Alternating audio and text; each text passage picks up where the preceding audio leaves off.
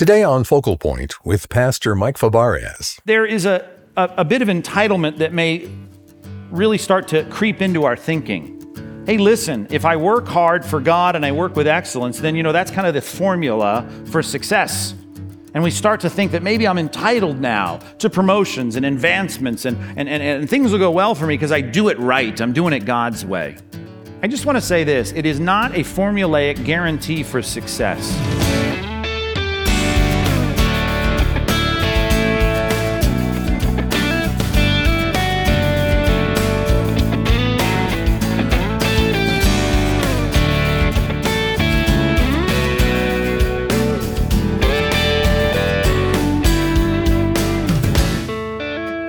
If you work hard, most people agree you should be rewarded. But not everyone who works hard gets rich. In fact, many hard-working people live paycheck to paycheck. So are they doing something wrong? Well, today on Focal Point, Pastor Mike Fabarez explains that hard work is not a magic formula for success, but there are still good biblical reasons why Christians should work diligently, excellently, and humbly. I'm Dave Drury. And now here's Pastor Mike with part 2 of a message called Strategic Rest and a Godly Work Ethic. Now, in the olden days, if you were going to take a job, you would learn about your vocation through the practical coaching of your parents, because most kids took on the family business and moved it into the next generation. And that was a good thing. It's unfortunate that doesn't happen too much anymore, because that's when parents got involved in imparting more than just technical proficiency on the job. Good parents, at least, they cared about not only that you could do the job, but that you could do the job well. I mean, they cared about Christian parents that you would be godly and that you would really reflect good, godly Christian virtues on your job. And that was important. But most of us don't have that advantage. And with America really leading in the deterioration of the family, there's not a whole lot of parental wisdom being handed down to kids anyway. And that makes it hard. And so it's time for us to recover some of this parental wisdom, which is the setting of the book of Proverbs, of what it is to work on our jobs the way God calls us to. And so let us create this morning a biblical work ethic, distinctively from the book of Proverbs.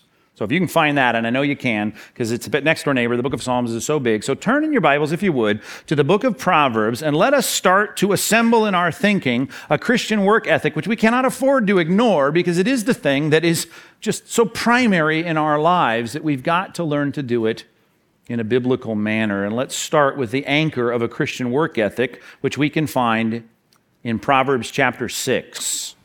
Proverbs chapter 6, verse 6 says, "Go to the ant, O sluggard." It's not much for diplomacy here. I mean, sluggard, what's that all about? Well, that's one of the favorite words in Proverbs for someone who is, here's how it's put elsewhere in Proverbs, slack in their work. They're not quite as enthusiastic. They're not quite as diligent in their work as they should be. Consider her ways and be wise. Without any chief or officer or ruler, she, that is the ant, prepares her bread in the summer and gathers her food in harvest. They're working, they're busy, they don't have any little ants following around the other ants with a whip saying, get to work. I mean, these ants they're industrious, they're busy. I mean, that's what the ant's all about. Number one on your outline, let's just inscribe on our outlines the anchor of a biblical work ethic. It is number one, that we work hard. We work hard. We're busy, we're industrious, we're self-starters.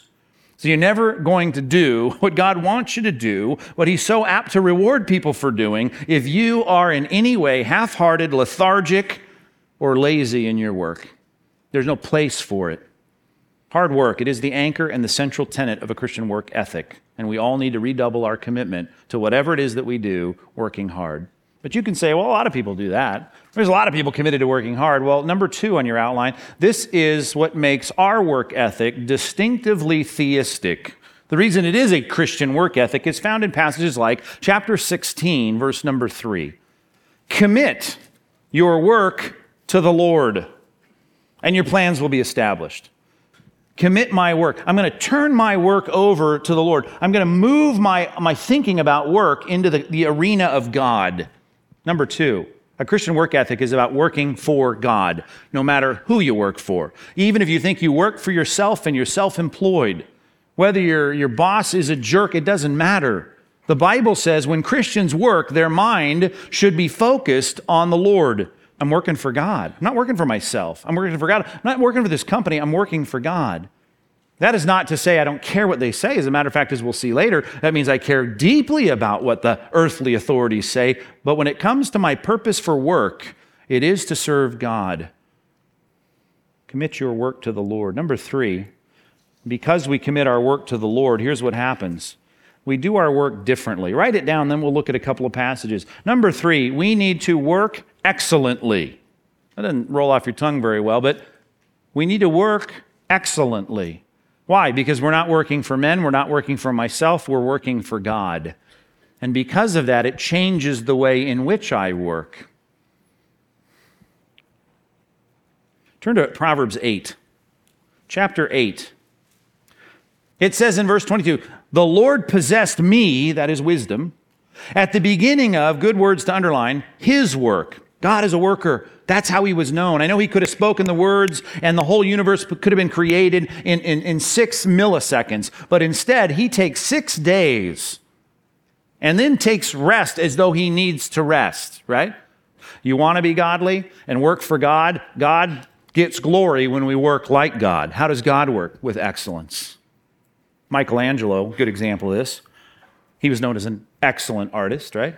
When he was hanging from the hammock suspended from the ceiling of the Sistine Chapel, you've been there, you know there are columns in the room. And there are columns that, depending on where you're standing, in some places, you can't even see the ceiling behind the columns.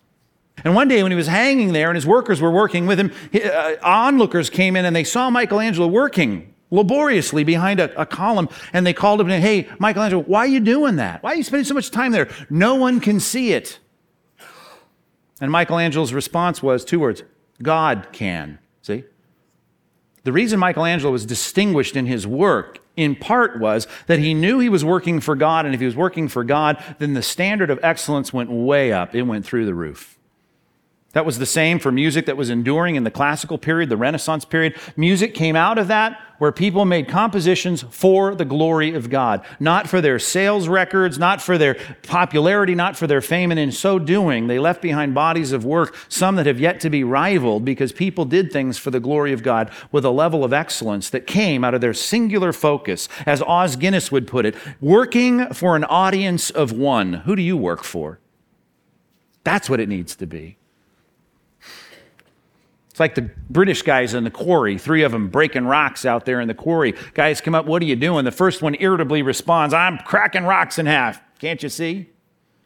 On the next guy, "Well, what are you doing?" He's a little bit happier. He's chipper. And he says, "Well, I'm making 500 pounds a week." So he's happy. The third guy looks up, sticks his chest out, and he says, "I'm making stones for a building that will be built to the glory of God."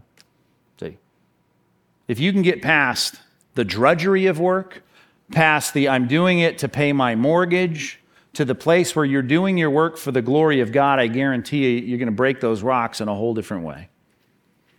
And here's the good thing, certainly in a down economy, with the jobless unemployment rate high, good for us to recognize if you're a Christian, you should be known as a hard worker. They may not ever understand, and you may rarely articulate that you work for God, but one thing they're going to see is that you work with excellence. Because if I aim at pleasing God in my work, guess what? I'm going to pick up most people along the way that'll think, "Well, that wasn't half bad." Why? Because I'm not really even doing it for you. My standard is way higher than you. Here's one more proverb before we leave this point. How about 22:29? Proverbs 22:29. If you aim at the King of Kings, there'll be some kings that may take notice, right? The lords of the earth may be interested when you're doing your work for the Lord of the universe. Hard not to advance. This is not a get rich, get promoted sermon, but I am telling you, would you work for God? Your work will be different when God is the client, when God is the customer, when God is the consumer. Look at 22:29. Do you see a man skillful in his work? There's another good word for it. He really does his job well. He will stand before kings. He will not stand before obscure men. He can do his work with the audience of people that are important that are going to take note of that. Well, I'll tell you what, there's a little bit of a double entendre here, is there not? If you're doing your work for the king, then you'll do your work before kings. I mean, they'll start to notice. We don't do it for that. We do it for God. As we often say around here, and my team here probably gets tired of me saying it, but there are definite distinctions between organizations that do things in an acceptable manner or do things in an excellent manner. Those are two entirely different kinds of organizations. Can you do it instead of the honor and legacy of your company or the almighty dollar or just to make do? Can you do it for God and see what happens to your work ethic? It'll change. It will change.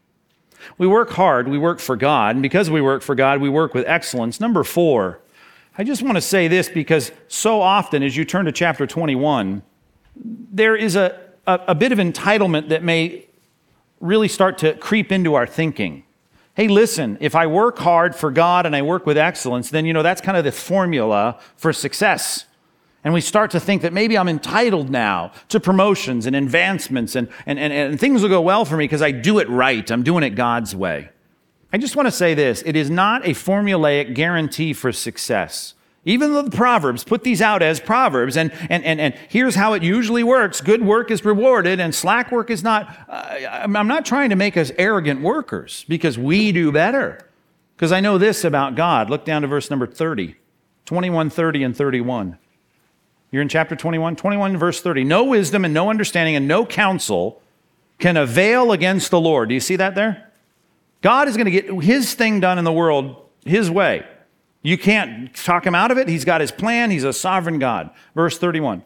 The horse is made ready for the day of battle, and you may do a great job getting that horse ready for battle. But, and this is an important conjunction, but the victory belongs to the Lord. Please note this, number 4, we need to work humbly.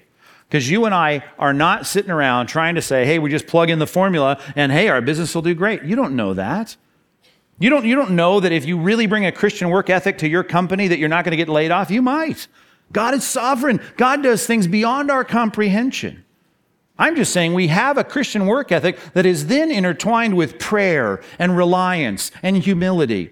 And we pray knowing that really it's about God, whether he brings the increase or not. And so I'm not an arrogant worker. I want to be a humble worker. I would much rather in my thinking and in my mind and the company I work for to be with a group of people that know that our success is reliant on God, not just our work, not just our effort. It's not just about that. Matter of fact, I can make the thing ready for success, but God brings the increase. Cotton Mather, you know that name? One of the great writers of the Puritan era. He said this about work. He says, in our occupations, we cast the nets, right? And in light of this conversation, we're supposed to do it as well as we can. But it is God who brings into our nets all that comes in, right? And that's true. You can be the best salesman in the world. You have the best product. You have the highest standards of quality and excellence. And maybe still they won't be buying and you won't be promoted and the sales won't go into the black. I'm just telling you that happens. And we trust God through it, thick and thin, because we know God is a sovereign God. Victory belongs to the Lord. You fully rely on God for your work. Prayer, is that intertwined in your thinking? It's not just about hard work. It's about humble work. Number 5. And with that in mind, perhaps I want to put this one next in part because it is required for this one. Turn to chapter 24. Chapter 24. This could be a whole series of sermons on this particular topic, but here in chapter 24, there is something about my attitude that certainly applies at work, that is all throughout the book of Proverbs, that cannot be relinquished. And in my mind, if there's one thing that is missing in our modern society, it is certainly this. Particularly in an American mindset, in the American workforce, we're into all of this and collaborative and all this stuff. We want flatline egalitarianism everywhere. And all I'm telling you, here's the bottom line. Most of your companies, most of your workplaces, most of the offices still have somebody that you report to. There are still levels of authority there. And when it comes to a Christian work ethic, let me give you some good, advice that a good parent would give to his child. We dare not lose what God requires in our workplaces and in any authority, that we give a great deal of profound and sincere respect to those in positions of authority. I put it this way. Number 5, work respectfully. We not only work humbly, we work respectfully. And in our places of business, we have a respect for those in positions of authority. Why? Because we know God is sovereign. And those people are there because God put them there, even the bad and flunky managers and bosses that you have to put up with. It's how God operates. He gives people certain situations, sometimes to test them, sometimes to refine them, and sometimes just because that's what those companies deserve. But the bottom line is he's putting people in places of positions of authority, and if they're over you in your workplace, you better give them respect. Verse 21. You're in chapter 24? Look at this. My son, fear the Lord. Now we know that part. The whole book of Proverbs is predicated on that. We got to fear the Lord. That's the beginning of wisdom. Note the next three words. Underline them. And the king. Well, I don't really like the king right now. It doesn't matter. It doesn't matter. And let's bring it into your workplace. The authority over you, the human delegated authority over you in your work, you are to fear them. That's a grave word of respect, right? And do not join with those who do otherwise. Careful who you hang out with at work. Seriously. Don't join in with those who do otherwise. For the disaster, verse 22, for disaster will arise suddenly from them. You never know. And who knows the ruin that will come from them both? You don't know. God put them in a position of authority, and you are to respect them. I mean, the best preparation, I guess, for working under authority is being born in a family with an older brother. Was that you? When my brother turned 13, I was 8 and a half. I mean, that's the worst possible combination right there, right? And it was very challenging when mom and dad would leave for the day and look at me and say, Michael, obey your brother, right?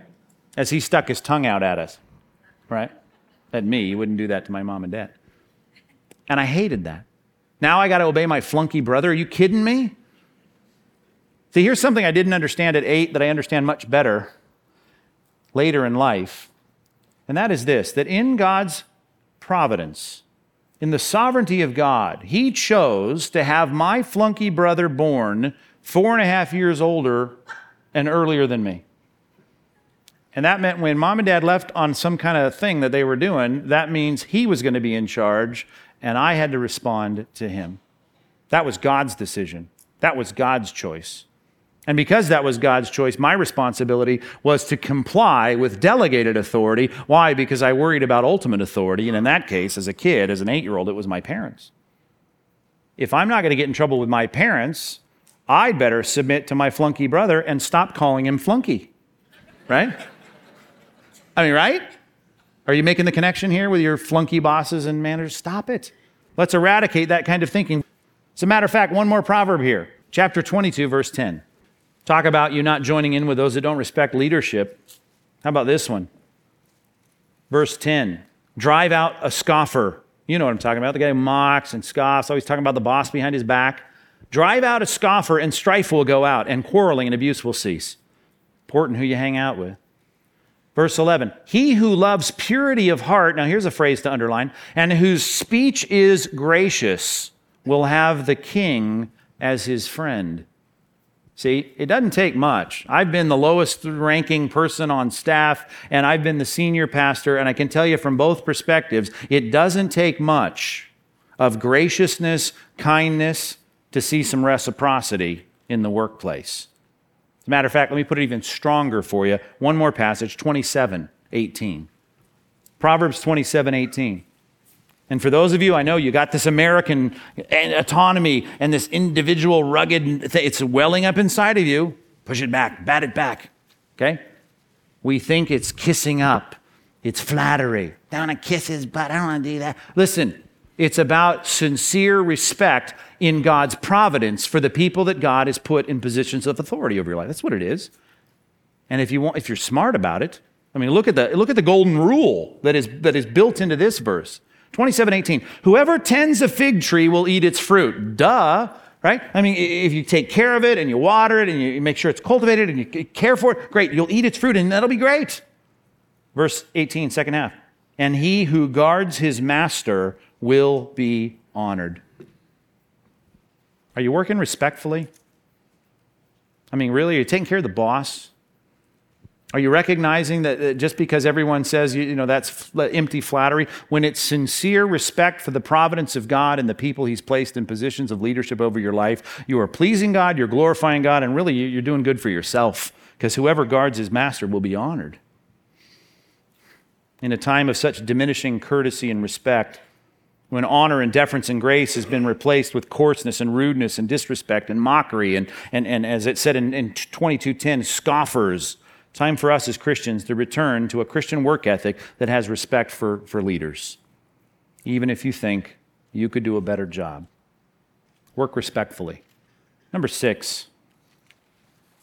I know some of you so far in this message, some of you I hope have been encouraged because you think I'm doing that. That's how I work, and I'm distinguished in my work because I feel like I am working hard. I'm working for God, and I'm working with humility, and I'm working with excellence and all that. And that's great. And I want to encourage you, as the apostles would say, to excel still more. Go for it. Keep going.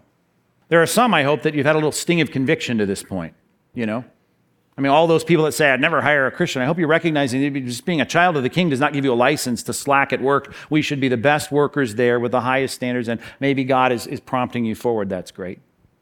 But I know there's some here, and it's unfortunate, that you just love this message because it's pro-work, right? And you got this weird, twisted, slavish, and, you can't, work is everything to you. And so, matter of fact, your wife is moaning. She's already texting me about, can you stop with the work thing? We never see the guy, we need him at home.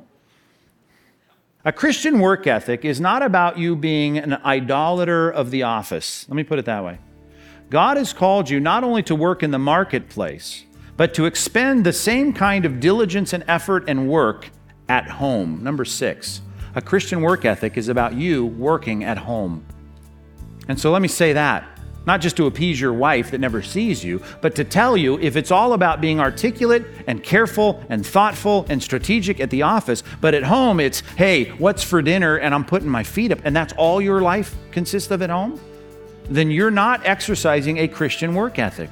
A Christian work ethic is about coming to your home with the same kind of concern, the same kind of strategy, the same kind of ethic, and saying, I want to make home all that it should be. You're listening to Focal Point and a message titled Strategic Rest and a Godly Work Ethic. It's part of a practical series called Wisdom from Proverbs, and you can listen to the entire series anytime at focalpointradio.org and on the Focal Point app. This daily Bible teaching program is heard by men and women from all walks of life and from all over the world. We love that so many people are exploring the depths of Scripture with us each day. But we could never have that kind of impact for the gospel without donations from our faithful listeners. So if you benefited from Pastor Mike's hard-hitting Bible teaching, will you reach out with a special year-end donation today? To express our gratitude, we'll send you a fascinating resource called The Ultimate Infographic Guide to the Bible. This resource delivers historical and contextual insights so you can better understand Scripture. There are fascinating charts, graphics, and timelines to enrich your reading experience by highlighting the key events found in each book of the Bible. To make a special year-end gift and request the Ultimate Infographic Guide to the Bible, go to focalpointradio.org or call us at 888-320-5885. That's 888-320-5885. Or if you prefer, you can send your donation by mail. Our address is Focal Point, Post Office Box 2850, Laguna Hills, California, 92654. Well, it's almost Christmas, so we're offering a free gift to our listeners who contact Focal Point for the first time. It's a helpful booklet about how Christmas impacts the whole world called From Creation to Bethlehem, and it's published by the well-respected apologetics ministry Answers in Genesis. Christmas is becoming more and more secular, but this easy-to-read booklet clearly reveals the surprising connection between Christmas and the creation of the world.